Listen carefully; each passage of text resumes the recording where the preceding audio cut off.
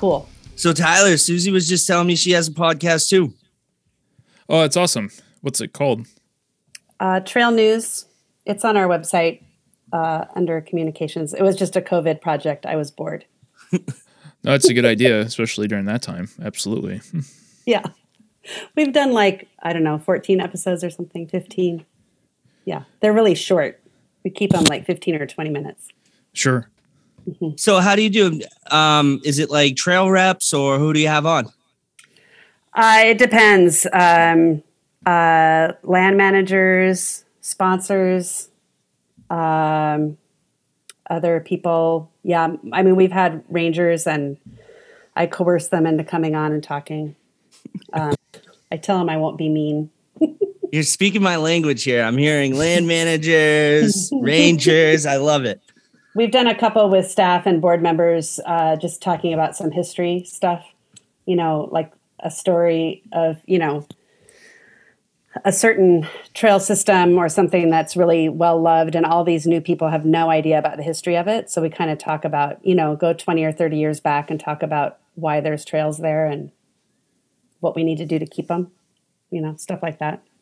I love that. And honestly, with the newer generation of mountain bikers, a lot of me included, honestly, I've learned a lot. I swear, I'm fairly new to mountain biking, but from being around all the old timers, people don't realize that it's a privilege to ride where we ride, and it wasn't always available. It's a right that a lot of people advocated and fought for really hard, so that today when we all go ride these awesome trails everywhere, we have that. Mm-hmm. Yeah, so, I think it's important for people to know the history. Absolutely. So yeah. So we are here with Susie Murphy, the executive director of San Diego Mountain Biking Association. And among many other things, and I'll let her speak to the board she's on and the other things that she's part of. And Tyler's on tonight. Hello. And hi, thanks for having me. Thank you for agreeing to be on, and super excited. We're on different ends of the world here. I'm over on the East Coast. You're on the West Coast. Tyler's right in the middle. I'm on the other corner. Yep. So yeah, definitely looking forward to chatting, especially because basically the work you do, I'm involved in on this side of the country, and looking forward to kind of hearing how you do things and talking about your mountain biking journey. Yeah, for sure. So how did you end up on a mountain bike? Well, a long time ago, when before my kids were born, and my oldest daughter is 29 now, my husband and I were living down at the beach in Ocean Beach, and we literally, he was much more of a rider than I was. Literally, my big ride was let's ride around Mission Bay, just cruising around. And that was my daughter was born in 1992. Before she was born, we started to dabble. My husband got kind of a real mountain bike. I mean, not what you'd call, an old one. They were awesome. And I got kind of one. I think my first bike was from Costco, actually Price Club, probably at that time. I was super excited about it. I still remember rolling it out into the car, thinking it was super cool. And my daughter was born, and then when she got to be big enough, my husband started to ride with her in a backpack. And just leaving from the house, we have trails we can hit from our house, and I was nervous about him doing that, so I just started following them. He's a pretty good rider, so I had to keep up to make sure she was going to be okay. And that's sort of where it started. So I was just, being a mom. And gradually we, got different bikes and got more new bikes, and then, got into other things. But it's been a long haul, and it was a great activity for our family and our kids as they were growing up. And it still is for us as well. I love that. I have a 5-year-old daughter who's still on training wheels. The goal is this summer to ride enough and her to get the courage to jump off those, and she's got a little trek. So I definitely get where you're coming from. My wife is totally, I'm not getting a mountain bike. She's like, I might get a bike. And then I told her, I was like, well, maybe we'll get you an e-bike. And she's like, I don't want a motorcycle. No clue. So got to start somewhere. Yeah. So we're still trying to talk about that and figure it out. But so early 90s. Yeah. What was your first bike? Well, it was that or your one, first real mountain bike. The first real one, I think I was thinking back, I think it was some sort of entry-level Trek, hardtail, something. And then I remember getting one of those. Do you remember? Well, you guys are too young, but the Trek Y bikes. It was like a monocoque frame where it looked like I always said it felt like I was riding a guitar. It was like this Y frame, carbon. Yeah. Full suspension. It was super fancy. I love that bike. That I raced on that bike. It was I think that was the first race bike I had. And then I went through a series of Gary Fishers, which I really liked as well. Back to hardtails because I was racing at that time. And now I have different things. Now I have an Ibis Ripley. Oh, nice. Mm-hmm. A friend of mine has one of those, and it's looks like a great bike. He loves it. Yeah, it's awesome. What's your main discipline now, so to speak? I don't know, phone calls and emails. Oh, I'm sorry. I'm still a cross country rider at heart. I think, but I've dabbled in a lot of things. My husband and I both raced for 10 years. So he was always strictly a cross country racer at a pretty high level. And I raced cross country for some time. And then I realized that racing downhill, you could, it didn't hurt as much. Like you could be done instead of being out in the course for 2.5 hours, you were done in like 10 minutes. And yeah. So, and then Super D came along, which again, you guys are too young. Super D was like the thing that happened before enduro was invented. That was really my best discipline. You know, longer format downhill, a little bit of pedaling. That was great. I've done a little bit of enduro and other things, a little bit of bike packing, you know, a little bit of everything. Used to ride a road bike, but we sold all those road bikes. They're no use for those. No use for those at all. So I've done a little bit of everything, and I hope that helps me represent all the different sorts of people in San Diego that do all different kinds of riding. So that's a perfect segue into what you're doing now. What is it like? How did you become the executive director of San Diego Mountain Biking Association? Well, I like to say it's because I'm an art history major, but I don't think that's it.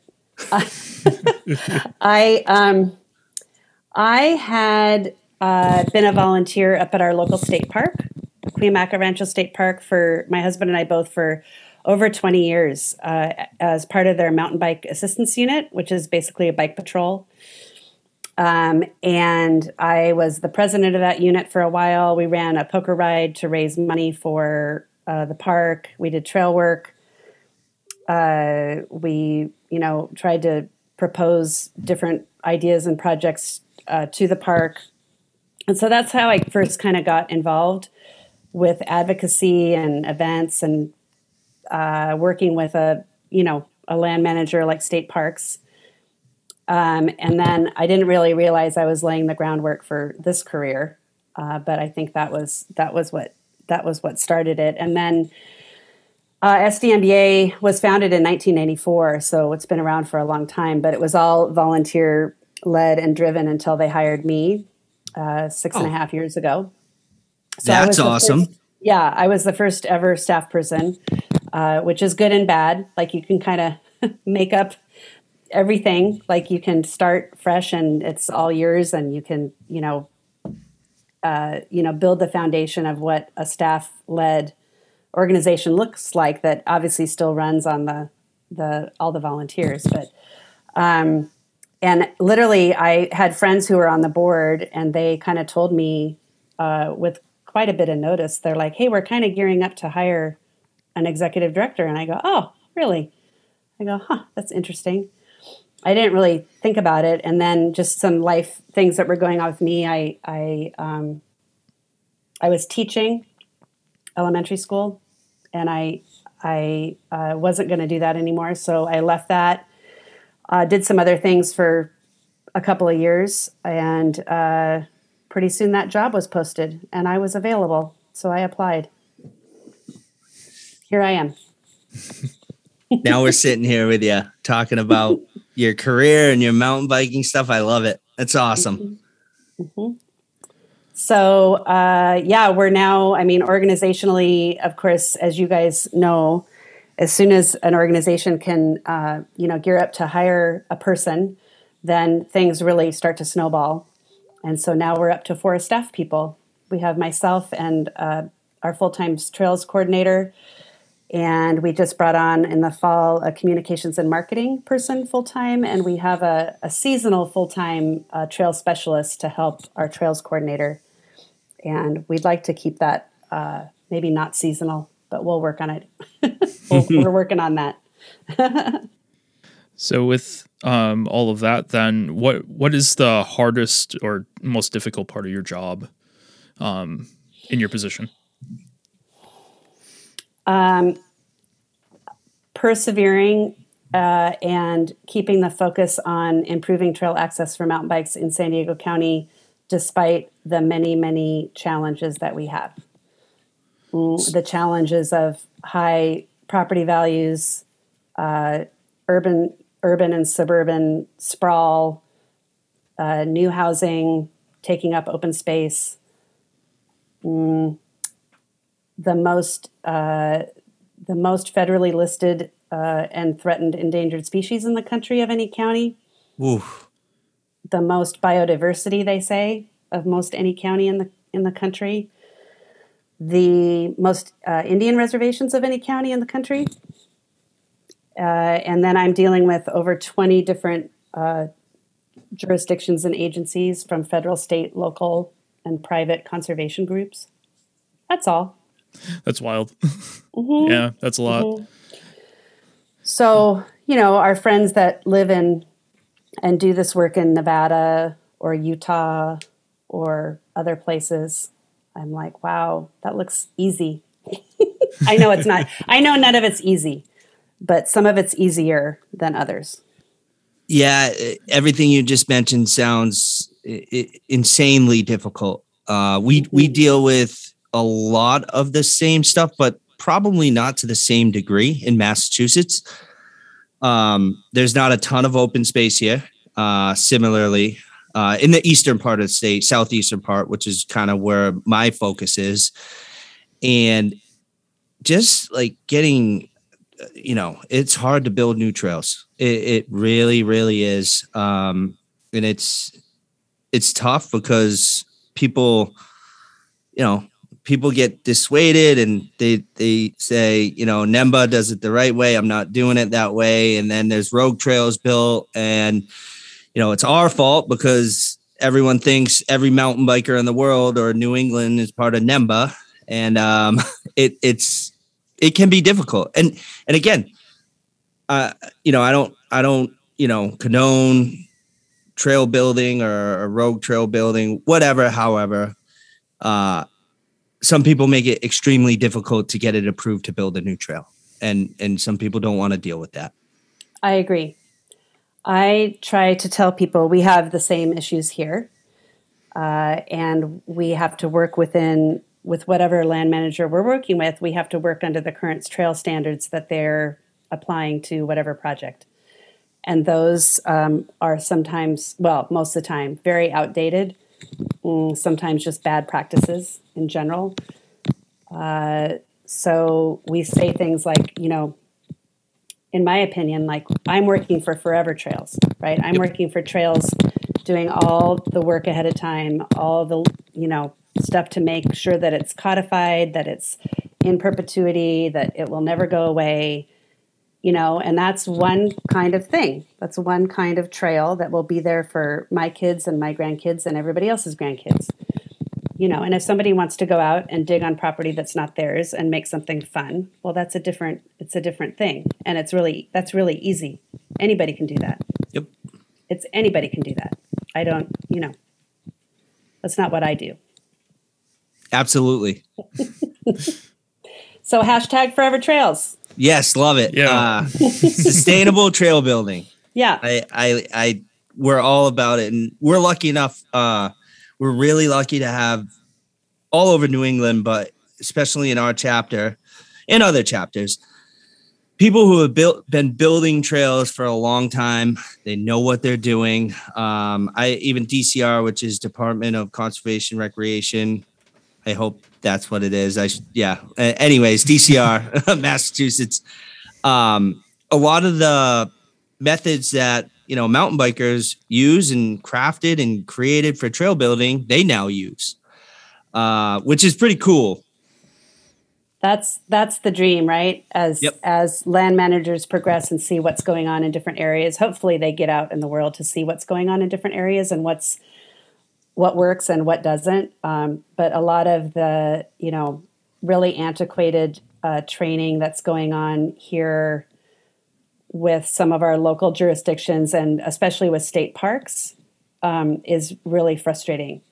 But we kind of say, we don't really want to blame the player. We want to change the game, and changing the game may mean, and we're working on some of this at a statewide level, is how can we update the California State Parks trail standard guidelines that they're working under, right? How do we change that? Then we change the game, right? Yep. Yeah. Makes total sense. I guess organizationally, you're, one organization or nonprofit, or is it a nonprofit? You're a nonprofit? Yeah, we're a 501c3. Mm-hmm. Okay. So with that said, is it one entity? Do you have chapters in different municipalities? Because that's how we do it all over New England. It's kind of NEMBA regional, right? And we have paid employees. Now, back to what you were just saying, it used to be just an executive director. That was switched up. Now there's an executive director. And in the last year, there's 4 to 5 paid positions now, full-time paid. And in the last, 7 to 8 months since that's kind of come about, a world of difference, right? Because, absolutely, when it's your 8 to 10 hours a day that 4 to 5 people are putting in, it has just changed the game, and for the better. It's amazing. Absolutely. If you have somebody that's here answering all the emails and making progress every single day instead of when they get home from their real job, or their regular job, and they're trying to do advocacy work from like 8 to 9 o'clock at night, that just doesn't work. You need somebody all the time, and you can't miss a meeting. Like, don't miss the meeting. Like, if you need a mountain biker at the table at some meeting, you better not miss it. Nope. Yeah. Because nobody will speak up for us, and the hikers or the kayakers or the hunters or all the other user groups will say, or the horseback riders, nothing against any of those user groups, will say mountain bikers shouldn't be on trails for whatever reason. We get that a lot out here, and it's an old sentiment, right? It goes back to when the mountain bikers were the new people on the scene, and it was like they were the skateboarders or the BMXers of the trails, right? The outcasts, the snowboarders. Yes, exactly. Awful. Exactly. Terrible people on the trails that are going to ruin it for everyone. Right. And we've come so far since then. Oh yeah. Yeah. There's a huge shift going on. I feel the more that we get paid people in these organizations around the country, and just here in California, we're seeing the difference. But it does take still time to get that snowball rolling. But to answer your question about how we work, so San Diego Mountain Biking Association covers the county, which San Diego County is big, right? We have desert, we have mountains, we have coastal mountains, we have, everything. Foothills, valleys, canyons. I don't deal with the beaches. We do have a beach we can ride on. Actually, 2 beaches we can ride on, but I don't really deal with that. That's not Thank fun. goodness. Right? They take care of themselves. I don't have to deal with that. We are just one organization in the county that's doing trail advocacy. We partner with other local, within the county, I'd call them more like clubs, like riding clubs that want to help with trail work or help with trash pickup or help with trimming.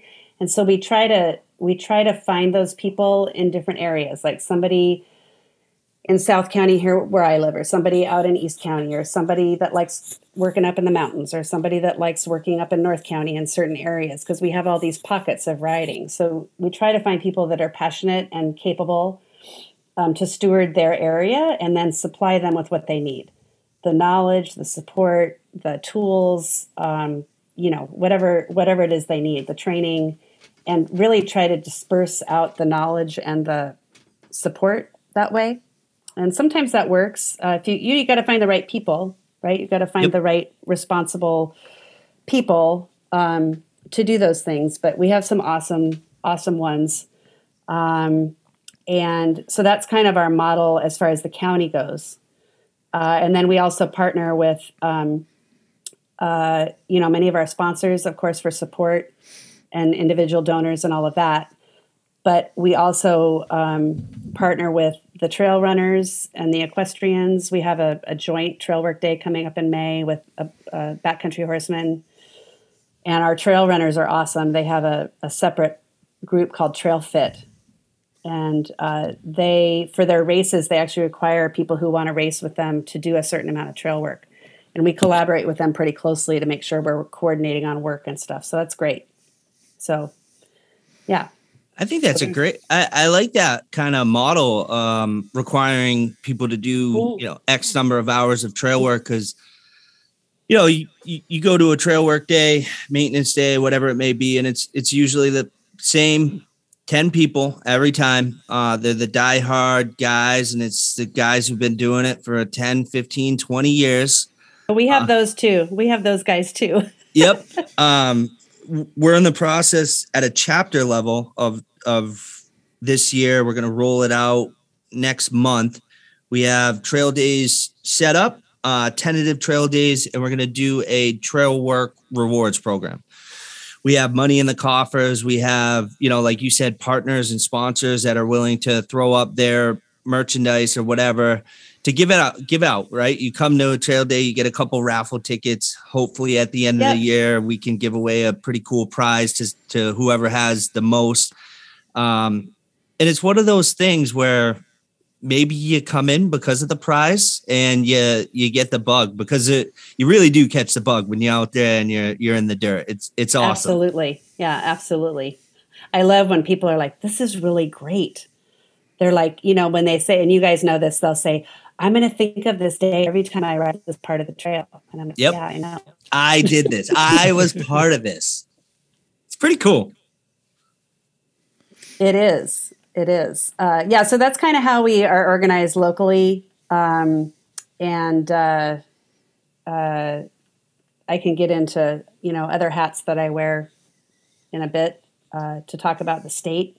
Since, you guys are dealing with New England, well, I'm dealing with California. So we can talk about that. Yeah. Have you ever ridden in New England? I have not. When you coming out?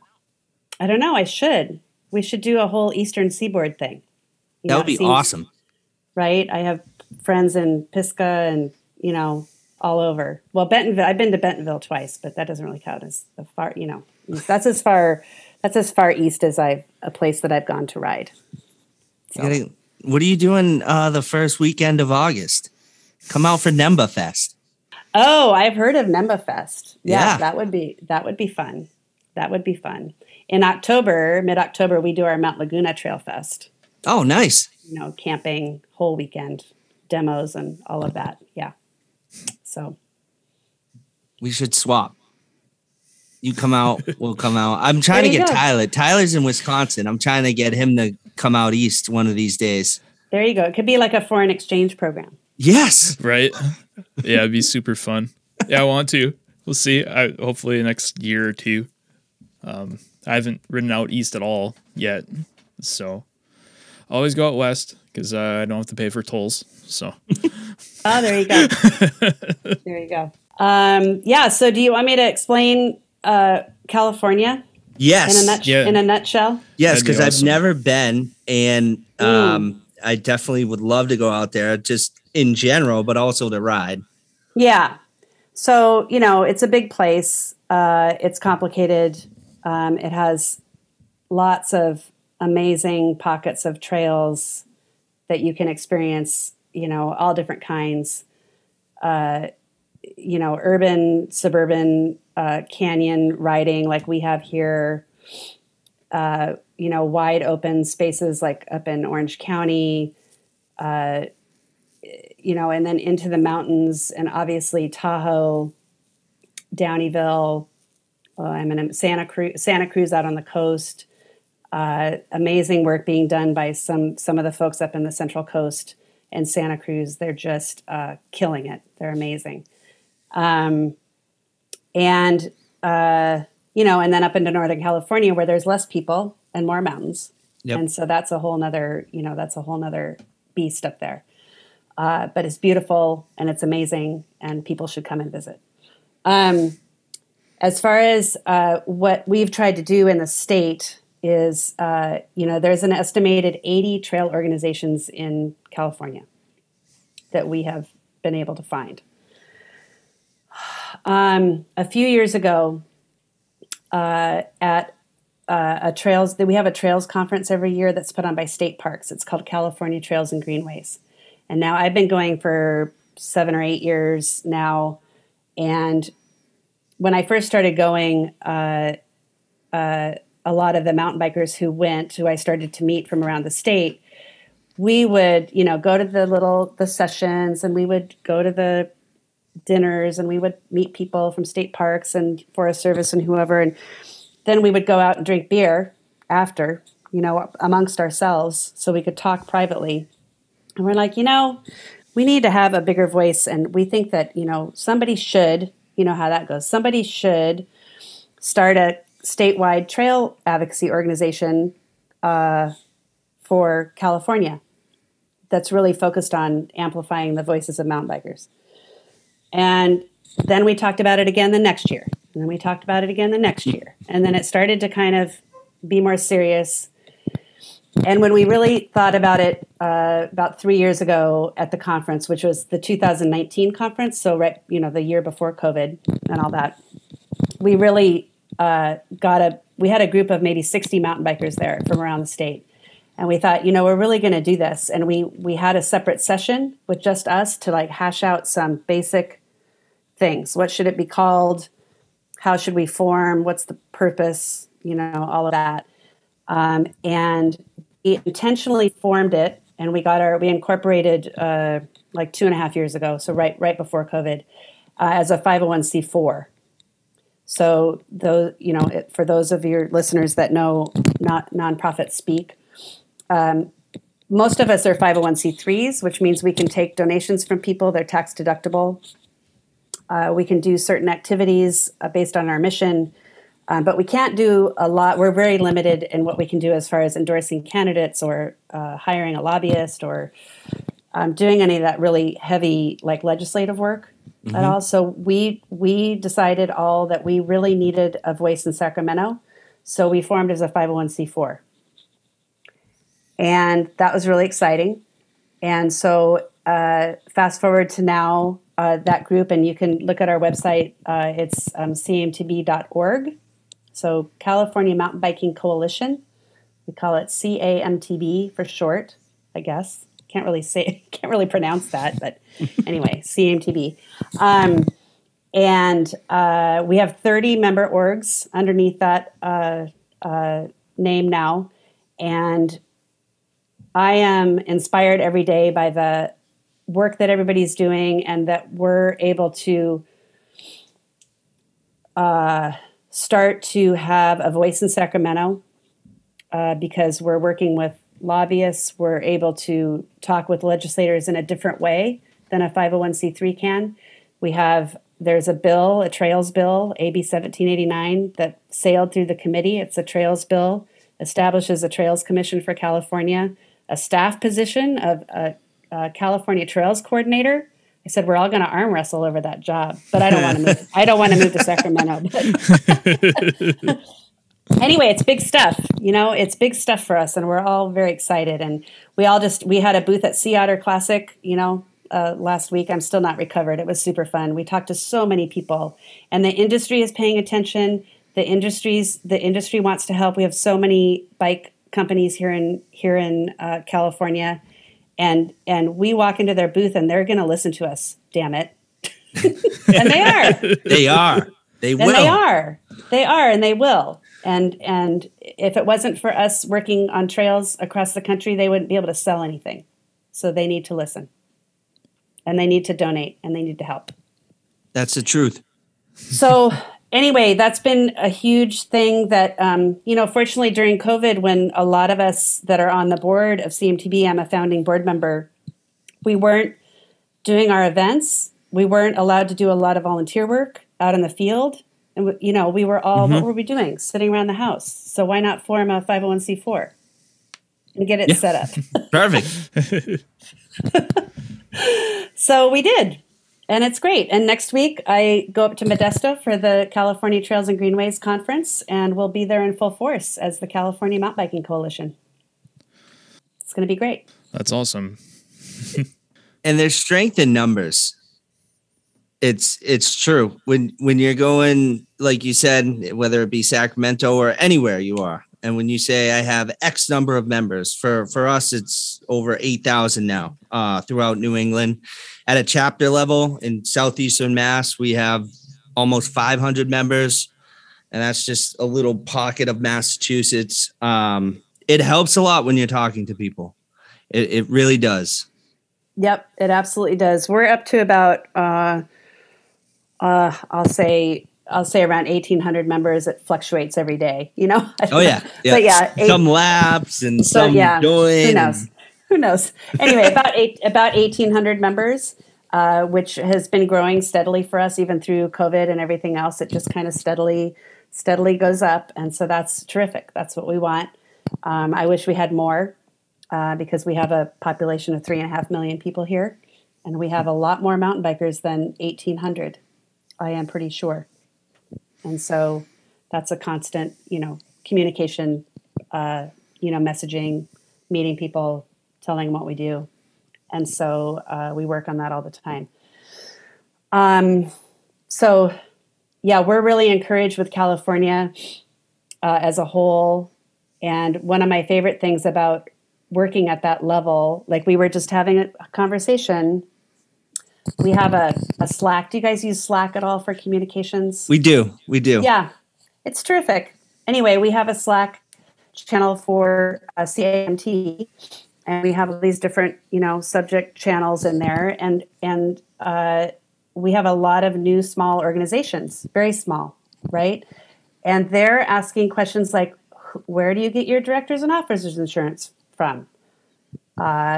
Tell me more about liability insurance. Tell me about how you handle your member database, right? All of these things are things that now we can all collaborate. Those of us who have been doing this for a longer time at a higher level can help all these groups, and they don't have to reinvent the wheel for what they want to do in their area. And that's really, I love that. But I'm an old teacher. So that's, it's great. Absolutely. Yeah. That has been really helpful. Slack is great. Slack's great. Yeah, we have, in the news channel in there, people will post awesome articles. That one gets used a lot. Trail advocacy, all that. It's just, there's so many channels in there. It's pretty cool. And you get that wealth of knowledge in one spot, just like you're saying. I learned a ton just reading the conversations in there. Yeah, we found it really useful. So we're going to carry on with that. And then I just think the sky's the limit for what we can do We already have really high contacts within state parks. Our California state parks are amazing and beautiful and offer many opportunities, but they are stretched to the limit, and they need our help, and we're there to offer it. But we also need them to understand that they need to work on some things internally to make the parks better for everybody, including mountain bikers. So that's something that was a real priority for when we formed. And we're working with Forest Service too. Forest Service, obviously, there's amazing examples of trails, very progressive trails in Tahoe, Downeyville, that are on Forest Service property. So how do we replicate that in other forests, right? Like, how do we provide for that need for more advanced type riding on forests like my local Cleveland National Forest? That's what our forest is called. I don't know. After President Cleveland, I guess. I don't know. But anyway, I don't know. That's what it's called. So yeah, it's really encouraging, and it helps give me a little boost, just a little more, I won't say swagger, but when I go into a meeting here locally, I'm like, well, the California Mountain Biking Coalition is working on this, and it's just, it just really is amazing to me what we can all do together if we really work at it. So yeah. So with that said, what type of partnerships and supporters do you have with all of that? It's such a large thing to get accomplished with what you're doing. So I'm curious. With the California group, with CAMTB? Right. Mm-hmm. Yeah. Well, the founding board are all very experienced, longtime trail advocates. So we all kind of came to the table with our, longtime land manager contacts, with longtime, some elected official relationships that we had earned over time, and then as far as sponsors, we had some pretty high level support from sponsors that we've worked on since we formed, that are helping us develop a small trail grant program. We're working on a youth ambassador program with the SoCal League and NorCal League of NICA here. So we're super excited about that. It's kind of like a youth board member, but a little more than that. So we're working on that program.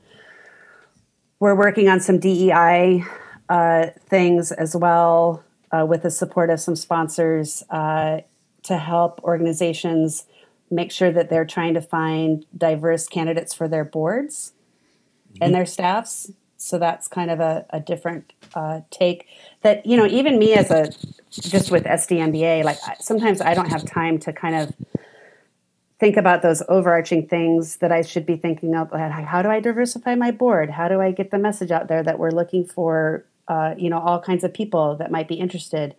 And so that's something that CAMTB can help with as well. And our sponsors, Sierra Nevada is a huge sponsor, Athletic Brewing Company. I don't know why it's beer. Why is it beer all of a sudden? But anyway, they have both been great. Gins Eyewear, we have some non-endemic sponsors, which have been great. We're working with, Shimano on some things. Specialized soil searching is involved with, especially our groups up in the Bay Area, because they're Morgan Hill anyway. So we've had some support from Bosch. So if you want to get into the e-bike conversation, yes, we have had some support from Bosch. They are listening. They are listening as well. So when we go to talk to people and try to, I think that, you guys probably know this as NEMBA, that sometimes the sponsors are maybe a little more responsive if they have a wider net in a regional organization or a statewide organization, as compared with maybe just sponsoring a small group locally.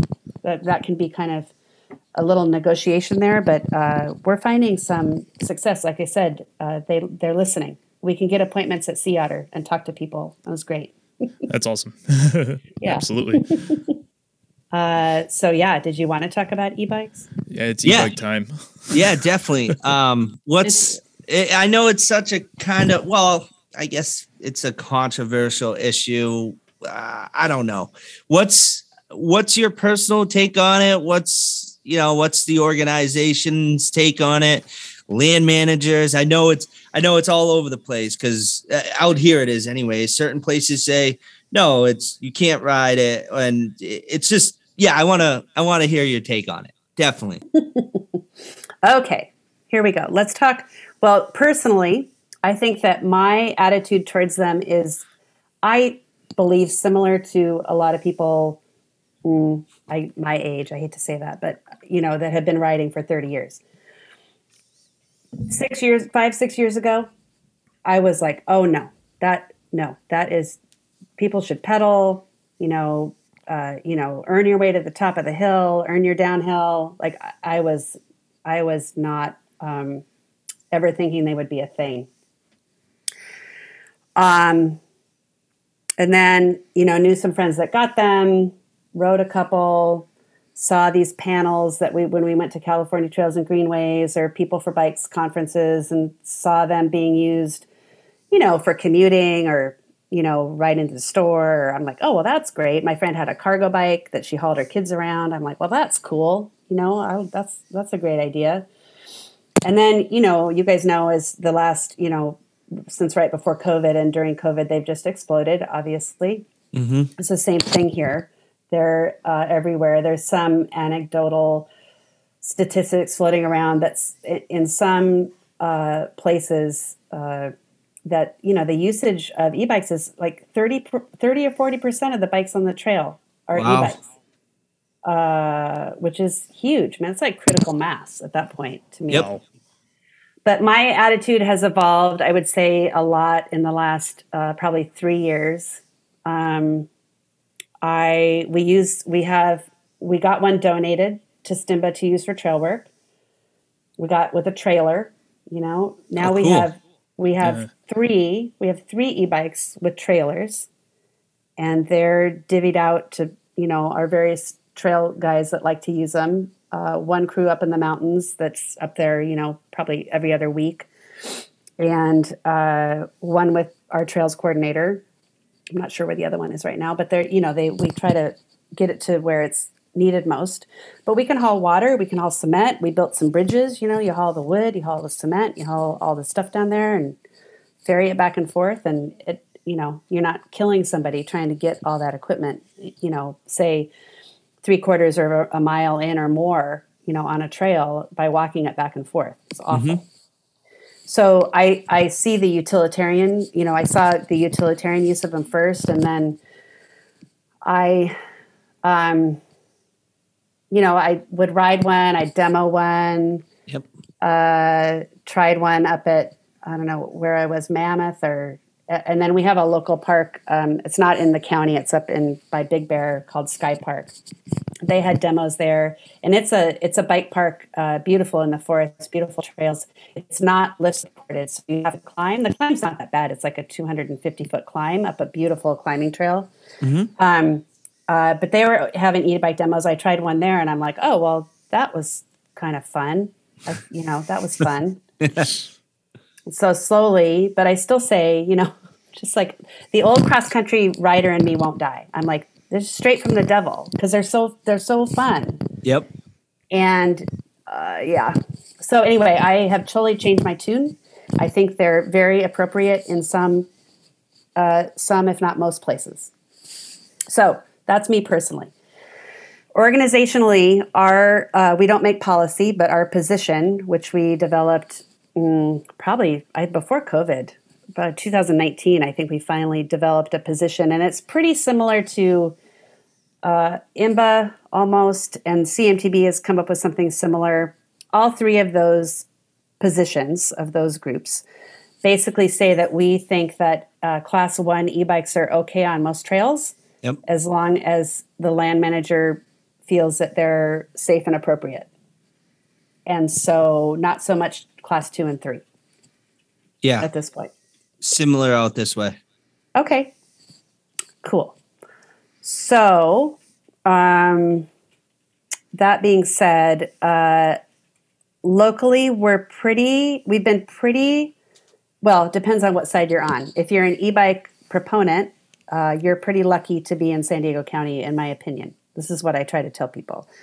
Because north of us in Orange County and LA, it's like a hotbed of like, you can't ride here. The LA County, Orange County parks, Oh wow. They've taken a totally different stand, and I don't know. All I can tell you is about San Diego.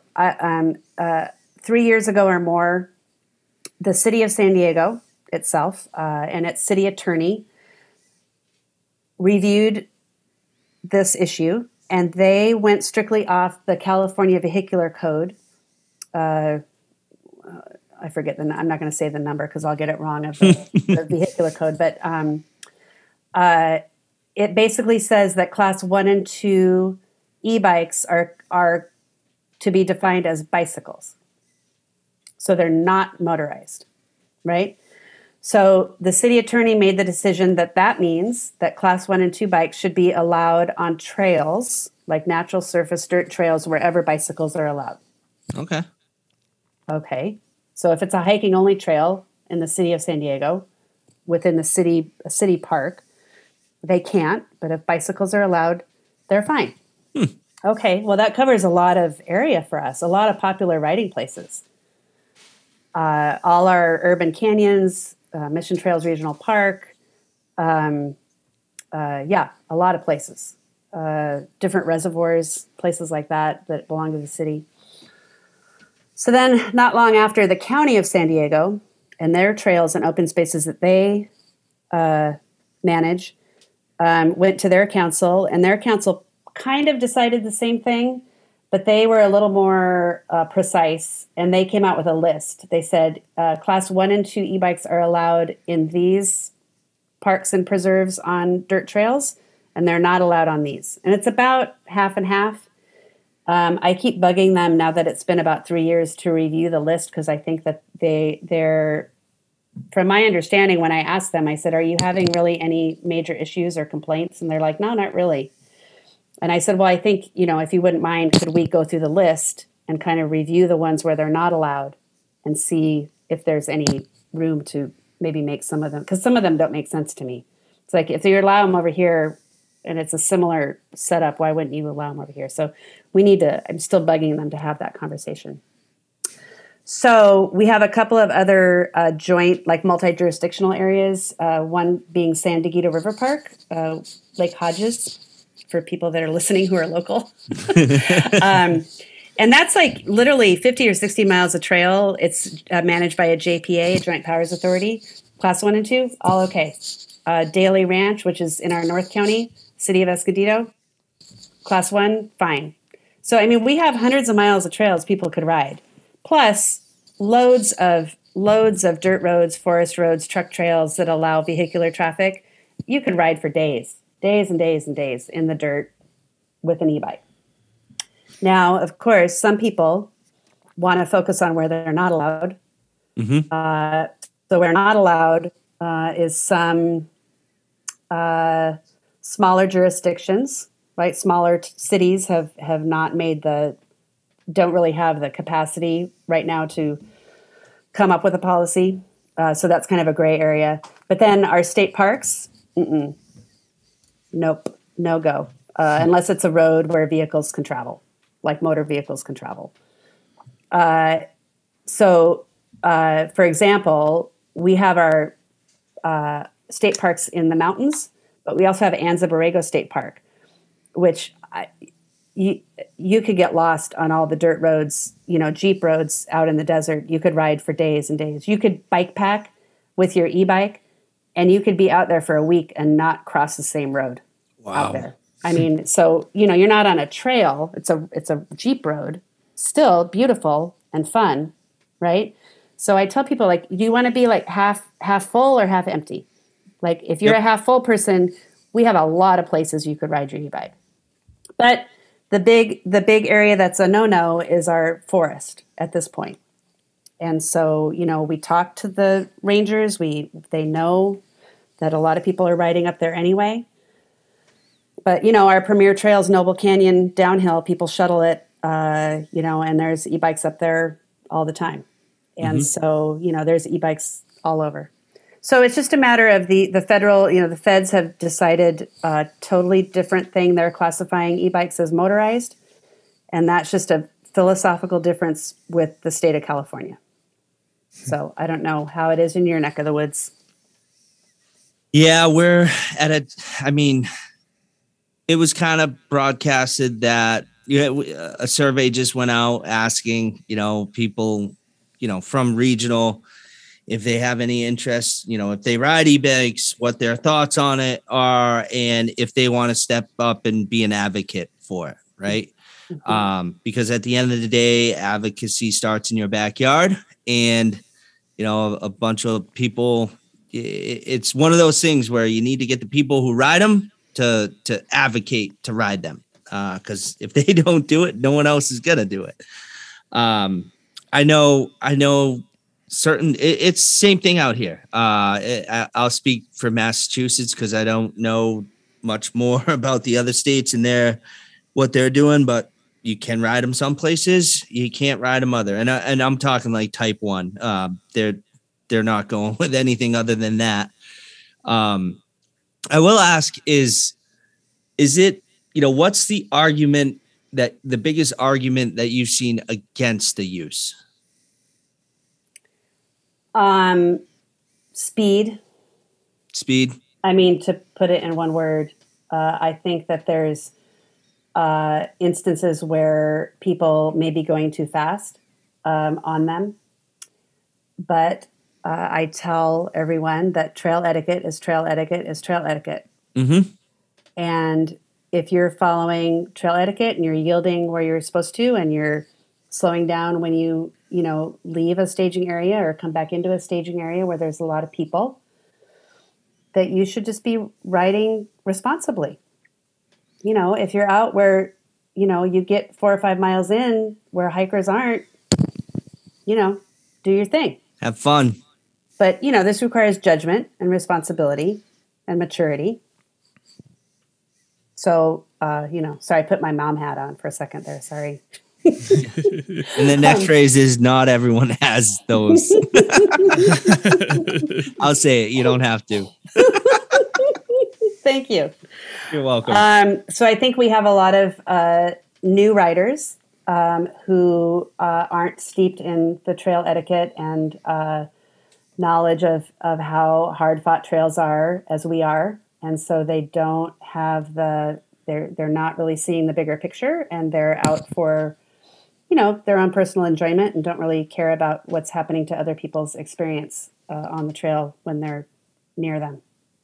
And so, the struggle is we're always preaching to the choir, right? How do we preach to the people who aren't in the choir? How do we reach the people who really are just not being considerate? That's one of the hardest things. And I kind of touched on it before in regards to, the rogue trail building, and by all means, people are going to do what they're going to do. We're not the police or anything. We have a hashtag, not your moral compass. Yeah. We're like, here's the facts, not telling you what to do. It's like, just here's the facts. Yep, absolutely. And it's education, right? And that's one of the hardest things. How do you the people who are part of whatever organization it is are part of it for a reason. And they're learning these things, or they already know these things, and that's why they're part of the organization. How do you reach the people who necessarily don't want to be part of the organization, right? For whatever reason, right? There's 1,000 reasons out there I've heard, including it's cult-like, and you've probably heard them all too. And it's we're not going to get into it, but it's education. And like you said, it's newer riders. Like since COVID, I'm sure there's a statistic out there, the percent increase in newer riders. How do you touch those people and, explain that it's really a privilege? Anywhere I ride, it's a privilege to ride there. Yeah, I'm a new rider. I didn't know what it was like 30 years ago when there was half the amount of trails that we were allowed to ride on. But I understand, I've learned that. And you got to get it out there. And that's one of the hardest things to do. It is very hard. You think we have a pretty good social media presence and we have a pretty big mailing list and we do all these things. And events and so on, but you're, how do you reach outside of your base? Yep. And I'm always shocked every time we do like a tabling event, like we'll go pop up the canopy and take a table and take some stuff and, put it up at a really popular trailhead. And we could talk to 200 or 300 people in a morning. And I'm always amazed. They look at they're like, San Diego Mountain Biking Associate, never heard of it.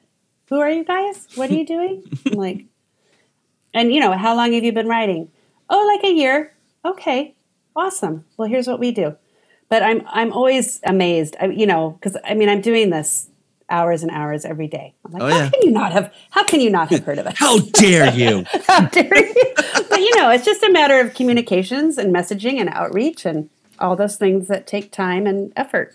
So always worth it to go and sit at the trailhead.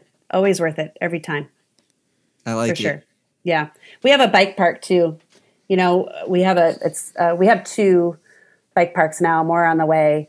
But the first one that was really built, it's about 15-minute ride from my house. Every once in a while, we'll just go over there and set up a table and, take some water and some snacks and go hang out. And, granted, it's a lot of BMXers, but it's a lot of newer riders. It's a lot of families, and they don't know, maybe they don't know who we are.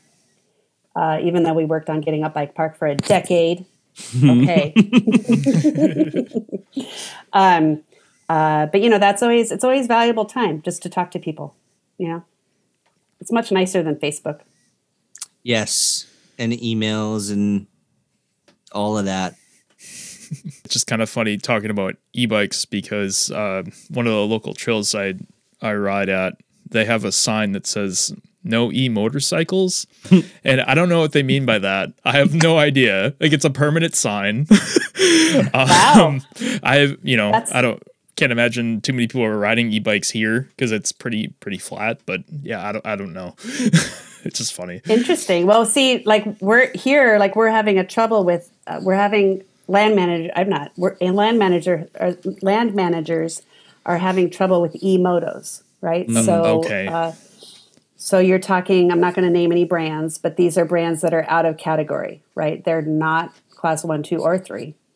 They're throttle electric. One of these. Throttle electric. They look like a motorcycle. They do not have pedals. Okay. So that's an e-moto. And they are around and they are an issue for sure. Makes you wonder if someone did that then. And that's what they're actually talking about. It's not just some I bet. tongue-in-cheek joke about, e-bikes. But yeah. But again, it's the speed. It's the speed. If somebody buys a bike like that, they're looking to go too fast for a trail, right? If they can go 30, 40, even 50 miles an hour, they should not be on a trail. They can go to OHV area.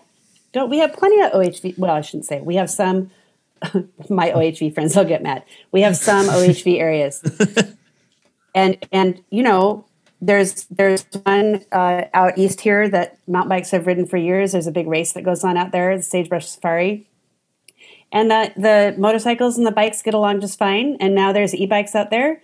And, if the e-moto guys want to go out there, and I don't know if they get laughed at by the real motorcycle guys or not. Maybe they do. I don't know. But that's their deal. Yeah. I don't know. I kind of want to sit up there at the top of the they call it Four Corners and see what happens. How's that dynamic working? I don't know. That must be interesting. And we struggle in certain areas of, our chapters region with motos, whether, they're venture off of the land that they can ride onto the mountain biking trails that countless hours of blood, sweat, and tears go into building and can get messed up pretty quick. Yep, same here. We have the issue with real dirt bikes out where they shouldn't be. It's tough, but it's one of the things that everyone deals with. And you guys just mentioning e-motos, they must be so quiet, right? Like, quiet and fast. Yeah, I never really thought about that because I grew up like in the western part of the state where it was all woods. I had trails. I could go miles and miles on my dirt bike, and like everyone within 2 miles heard me coming. And now thinking about that, you could really go wherever and kind of be secretive about it on one of those. You could, but you could also come around a blind corner and really hurt someone. Yes, exactly. Again, speed. Speed is the issue. Yep. You know, whether real or perceived by, you know, another user group, the perception of social conflict is, a lot of it is perception. You know, some trail user has a story from 10 years ago and they keep saying at every public meeting they go to. Yep. And I'm like, you know, that happened one time, you know, and, you know, it's the usual thing. Like everybody can remember the bad story, the bad experience they had, but like, how about the hundreds and hundreds of good interactions you've had with other trail users? Nobody talks about those. They talk about the one bad one from 10 years ago that ruined their everything, you know, their life. So it's just a lot of perception most of the time. And I think most of the land managers are smart enough to know that really most of the time people are getting along. There's always issues, but most of the time people are getting along. So speaking from kind of what we're doing out here, the mountain bikers do a ton of the trail maintenance, right? If there's a big storm, a bunch of blowdowns, you have deadfall, hikers could just walk over that type of stuff, right? Equestrians, not so much. Like within hours, sometimes of storms, there's guys out there, whether silky saw or if chainsaws allowed, thousands of hours a year put into just that part of it, maintaining the trails and that type of thing. And it's pretty cool when you do get recognized for it by a different user group or a land manager. I've had that happen a couple times, and it just makes you feel really good because, you know, people are out there doing that and it's not really seen.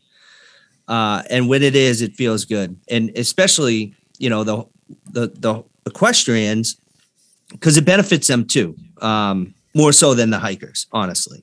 And locally, like they know it. Most of our equestrians are, you know, a little bit older, and you know they're not. There might be a couple that are chainsaw certified, but for the most part, we have trail runners that are chainsaw certified, and some of our people as well. I wish I had more, but you know that benefits everyone. Yeah, after storm, we've had this last year. We had last 2 years really, so many trees down, so many, you know. But you know, if somebody sends me, we've tried to train people. We're like, if you come across a downed tree, take a map pin, take a picture of the fall from both sides, and tell us what's the biggest diameter of the trunk. If you're just going to say, hey, there's a tree down somewhere up in the forest, like that doesn't help us. Like so we've trained some people. And they give us all the information, and then our guys know what equipment they need to take out there, and they know exactly where they're going. Have you guys used a TrailCare app at all? You know, not really in a formal way. I'm familiar with it, but at this point, we have not. We've used it at a couple different parks. And usually the like the ranger or park rep has access to it. And in some instances, it's like real time. They see it and they're just out there. It's pretty cool. Yeah, that's awesome. So what have we missed? That's probably enough about e-bikes. I don't really want to talk about them anymore. No, I will talk about one. I demoed one. I won't lie. So You're too young. I'm sorry. Did they check your ID? You're too young. Sorry. Oh, stop it. I'll show you my ID. I'm actually, funny story. I have been given an age of now 3 years older than I actually am. My wife told my daughter I'm older than I am because she's a little bit older. My wife's a little bit older than me, and she's trying to bridge the gap there. And oh no. All right.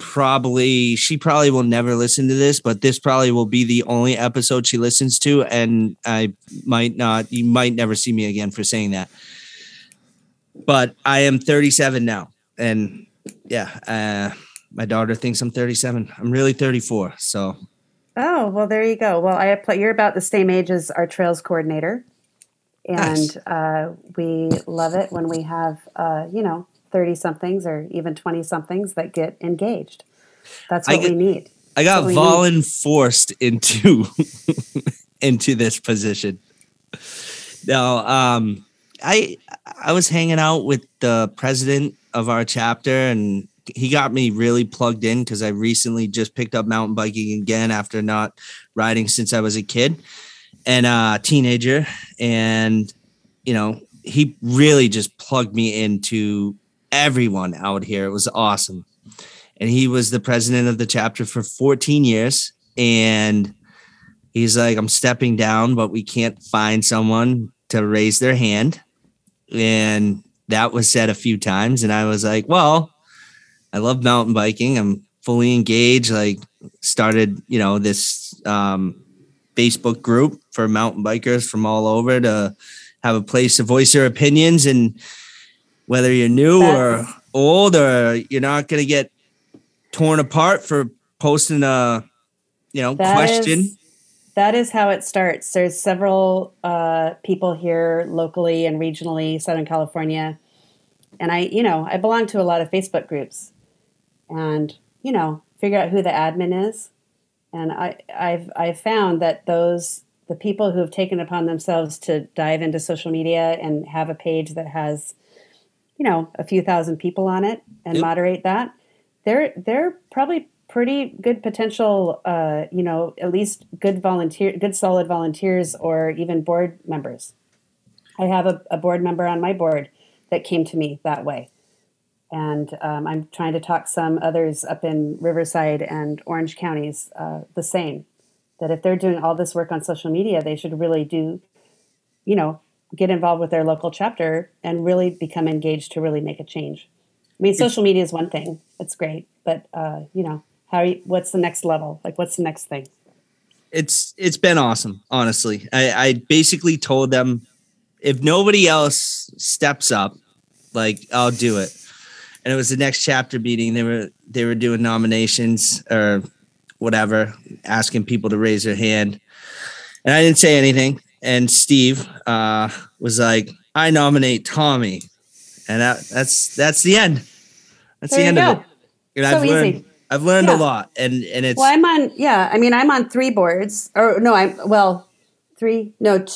two boards. So I'm staff here of San Diego Mountain Bike Association. I'm a founding board member on the California Mountain Biking Coalition. I'm on the board of a local group called Sprott Kids San Diego, which is its own 501c3 that does youth mountain biking programming. Oh, nice. I've avoided being on our local NICA chapter board. Don't tell them. Shh. I shouldn't do that. I shouldn't do that either. So far, I've avoided that, although they are amazing. And I sit on a couple of local, citizens advisory committees, the county parks advisory committee. I tell people, look, our basic membership is $39. Is it worth $39 for you if I can go to a bunch of meetings and be the mountain biker at the table? Is that worth $39 to you for the year? And most people were like, yeah, it's probably good that you're there. You're $1 cheaper than our membership.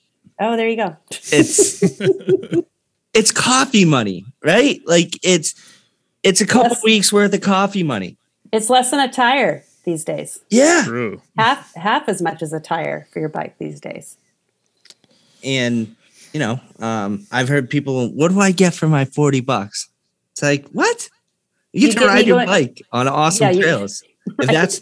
If that's not enough, you get like discounts from these 5 or 6 or 7 different vendors, discounted, seasons passes and lift tickets at Highland Mountain Bike Park, Silky Saws discounts. Like, I don't know. Yeah, I know. Yeah. Anyway, the struggle is real. The struggle is real. Great. I want to talk about like your racing a little bit. We haven't really talked too much about your riding all that much. It's been mostly your career and what you do. And tell me about how you got into racing and what that was like. Well, again, my husband he used to, before I knew him, he was doing some road racing and other things when he was like 18, 19, 20. And when I met him, he wasn't. But when my daughter was 3 years old, we did a big Western trip. Like we had our bikes. We went, I don't know, we probably went to Tahoe, around to see all our friends. We probably went to Moab, came around through Utah. And then we really like Brian Head, Utah, which is in southwestern Utah. It's a really small ski resort, but we've skied there for years as well. Great snow, inexpensive. You can stay right on, ski in, ski out, and it's not outrageously expensive. And they have mountain biking there in the summer. And, when we first started, 30 years ago, they had a couple shuttle runs. It wasn't really a bike park, like the actual ski area, but now it is. It's great, super fun. Really high altitude, 9,500 feet at the base. Ooh. It's high. Yeah. Wow. Yeah. And on my daughter's third birthday, there was going to be a race at Brian Head. And back in those days, it was Norba, whatever. So I had seen it, and I told my husband, I said, I'm going to sign you up, and I'm going to pay for it ahead of time. So we have to be in Brian Head, to be there for the race. So he's like, I don't know. And I'm like, oh, you'll do great. Like, we'd been riding and riding and riding. I'm like, you'll be great. So we get there. He does the race. Race is beginner and whatever age category he was at that time. Came in first by like 10 minutes. He sandbagged everyone. Yeah, everybody's like, we don't know who that guy is, sandbagger. No, totally. They're like, we don't, who is he? He's from San Diego. Like, blah, blah, blah. Should be racing beginner. And he's like, it's my first mountain bike race ever. Not, And so he won like a Cannondale jacket, and we won a night at the condos we were already staying. So we stayed for an extra night. And we're super happy. We're like, oh, this is awesome. I remember after that race, he said, I'm never doing that again. It was awful. I'm never doing it again. But, then the next day he's like, well, yeah, that was kind of fun. And then we raced for 10 years after that. And then I did my first race in probably like 94, and then promptly got pregnant again. had my son in 96. So I was doing a little bit of cross country before that, and then he was born, and then we were racing in a Baja series. We raced in Baja. They have a 10-month, one race a month for 10 months of the year in different places south of the border. So in Tijuana, in Rosarito, in Ensenada, Tecate. Those were the days. Like the courses were raw, rugged, difficult. The race entry was like $10 and you got tacos and a beer and a shirt and cool trophies. Like, it was just an amazing community down there. Awesome. And we did all those races. And so I started racing cross country down there, really. And when I did my first race up in the States, the course was so much easier and groomed and like not cut in by a motorcycle or like awful. So I'm like, oh, well, this is, I cut my teeth down in Baja, and then I came up here and I'm like, oh, well, this isn't so bad. So we were training when the kids were little. We would take turns training. One of us would ride in the driveway and grab the kids, and the other one would take off. And so we started, I raced cross country. And like I said, then I switched into a little bit of downhill and then Super D. And my daughter started racing as well. Our son raced a little bit also. So all this, from the Shimano kids races where everybody gets a medal. They raced at Sea Otter, raced down in Mexico as well. In Mexico, they don't give everybody a medal. The kids are it's much more real down there. My daughter realized, she goes, in Mexico, it kind of is a little more fun because not everybody gets a medal. You have to like really get first, second, or third. And I'm like, yeah. That's how welcome. It works. Yeah. So Super D was really great. My daughter and I were racing with an all women's team called Go Girl. My friend had a line of clothing, Go Girl Activewear, and we had an awesome team. We did 24-hour races. We did clinics for women. This was really at its height, I'd say, in the early 2000s, like late 1990s, early 2000s. Did big women's only events up at Big Bear at Snow Summit back in the, old Am Cup days, where we'd have 350, 400 women coming. We split everybody up into different disciplines and levels and do clinics and kid stuff. And those were the days, man. That was great. So always involved in like the women's side of it, like getting more women into riding.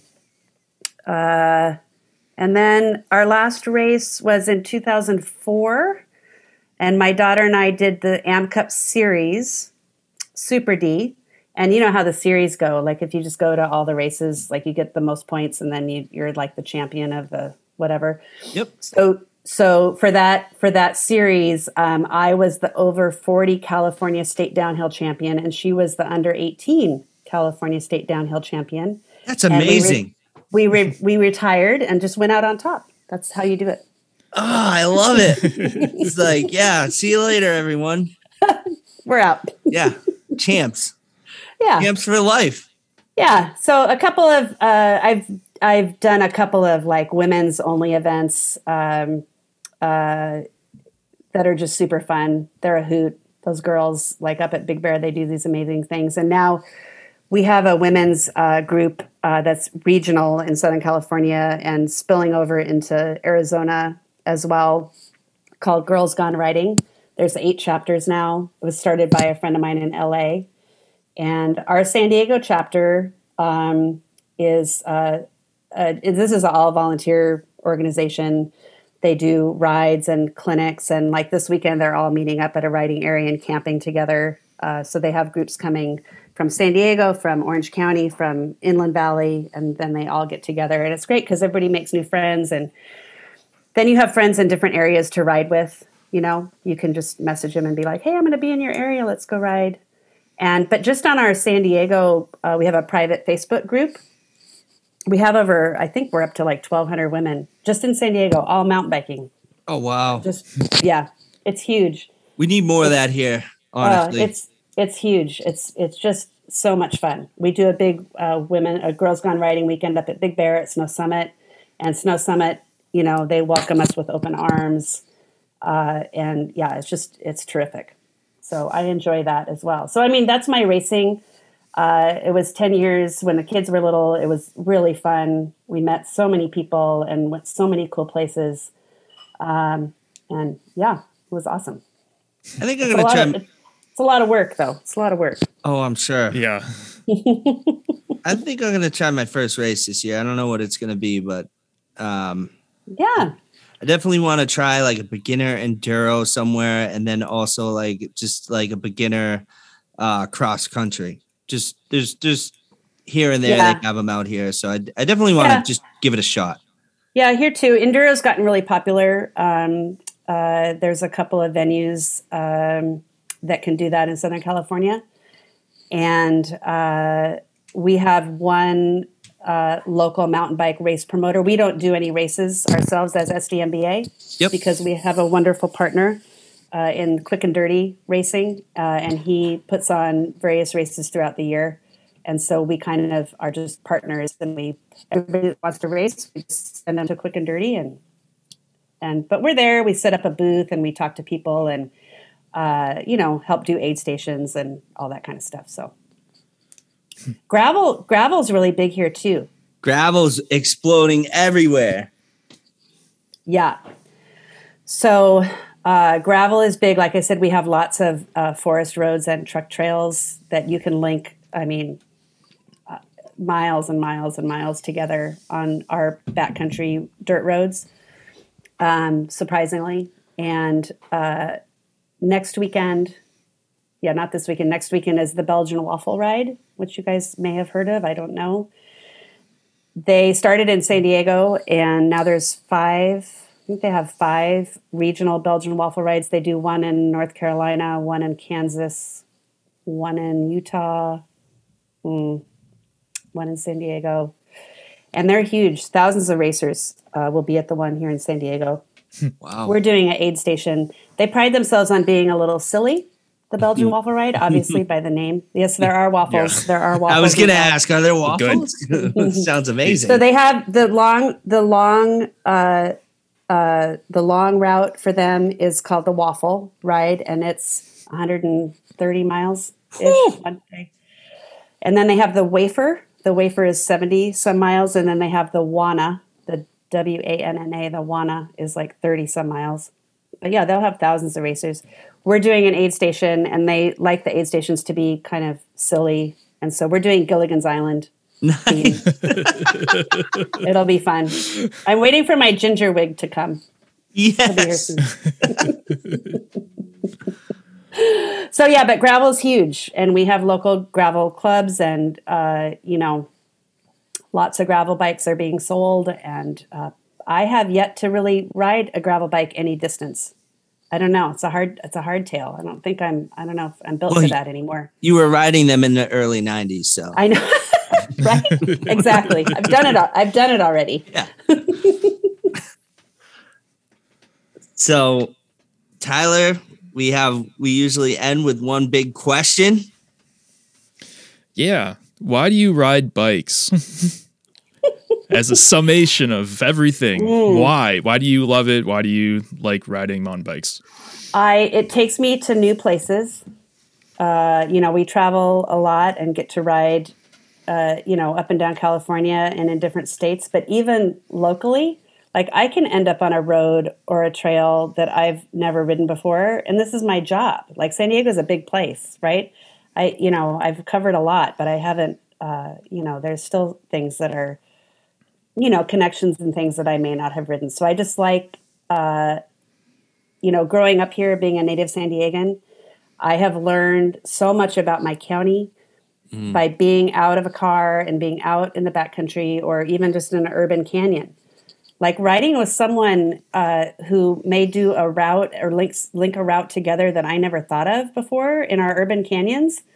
I'm like, oh, I never thought it like that's great. Like, so I think it's just the new things. And obviously it's great exercise, it's great exercise, and it is been a family activity for me and the kids. And so that's been really great. And I love seeing younger families coming up doing the same thing. I mean, so many great families with, I see the kids grow up and they're starting to race and join their high school team or their middle school team. And that's really exciting. So, I mean, at this point, I love riding. I should get out from behind my desk more and ride more, but e-bikes, whatever.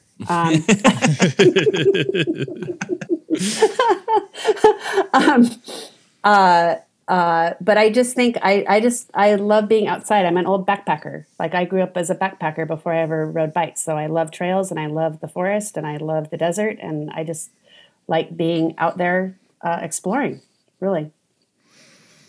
That's awesome. Yeah, it didn't take you that long to think of that answer either. So you can tell you're real sincere. Yeah. I try. Yeah. That's great. It's amazing. I love it. Like I grew up in a small town. There was woods and trails up right from the back of my house down to the Swift River, which is fed from the Quabbin Reservoir, which is where Boston gets their water supply from. So same thing. Just love being outdoors, and I got away from it for I don't know, a decade or so when I was, establishing myself and my career and my family, and was lucky enough to move to the eastern part of the state in Boston and wasn't thinking about mountain biking at all, obviously. And we moved 20 minutes south of Boston to a nice town with, right next to a huge state park reservation. And I can be in there in 10 minutes on my bike and just, the rest is history, I guess. And full on dove in head first, and there's nothing like it. That's great. And I think, we were talking earlier about our foreign exchange program that we're going to start, but I think that being an advocate, racing first, like you meet a lot of people, and then like we've gone to Sea Otter Classic for years. So you kind of start to meet people from these friends from Santa Cruz and friends from San Francisco or friends from Downeyville or whatever. And as an advocate, like you meet people who are really involved in their area. And then I have such a network now. Yep. Like if I'm going up to any of those places, I can, message somebody and be like, hey, we're going to be up. Can you show me the new trail you're working on? Let's go on a ride. let's go have a beer, like, or whatever. And it's just an amazing network of people, and you can just learn so much about other areas and maybe bring that back to help with the projects you're working on. And it's super fun because you have a guide, you have somebody who knows where they're going, and it's great. They'll take you to the best breweries and the best food, and you're set. Absolutely. That's what I love as well. I like visiting other places and seeing what people are up to. The community is just unbelievable. And yeah, it's the best. We've just done that here. Open invite. If you're ever in Massachusetts, I'll email you after this too. I definitely would love to hook you up and link you up with our executive director, and absolutely. Yeah. Be a good connection. And then also, like I said, open invite, or anywhere in New England, I can reach out to somebody in our organization and get you linked up. There you go. Well, vice versa in California. We have Perfect. It all. Yeah, we're all connected. So I'll have to convince my wife that we need to go to California for something. Yeah. I mean, I love San Diego. San Diego's terrific. Vacation. You got all kinds of things, a zoo and stuff. But, I have a special place in my heart for Tahoe. Lots of great friends up there, and it's so beautiful. Of course, they had, disastrous fires last season. I haven't been up since the fires. Everybody says, get ready, like prepare yourself. But it'll come back. It's still beautiful. It's a amazing, magical place. So yeah, it's terrific. Great. So honestly, thank you so much for coming on. Thank you for having me. Great to chat with you guys. This is awesome. You. And I think, is there anything, I know there's a bunch of things that you've already mentioned, but we can post links and all that when we start to publicize this. Like any shout outs, for sure. I think, if you have people back in your area who are interested in California or San Diego things, our website for San Diego is sdmba.com. And so you Google it, you'll find us. And California Mountain Biking Coalition is camtb.org. So if you have notes or anything, you can put them in there. And of course, both of those orgs are on, Twitter and Instagram and Facebook and so on. I do have my own podcast as well. Yes. It's on sdmba.com Trail News Podcast. So you can find that there. It's been really fun to talk to land managers and different people and kind of history. Like I talked to one of the guys who founded SDMBA back in 1994. That was super great. I think it's important I call them the ancestors. Don't tell them I said that, but I think it's important for people to know that all these people have worked so hard, and they're all my friends, and I just want to give them some love and some attention. So it's great. Perfect. All right. Yeah. Guess we're good. Cool. All right. Thanks awesome. Again, Susie. Yeah, thank you guys so much. It was great to chat with you. Have a good night. Yep. Have a good night. Okay. Talk to you later. Bye. Yep. Bye.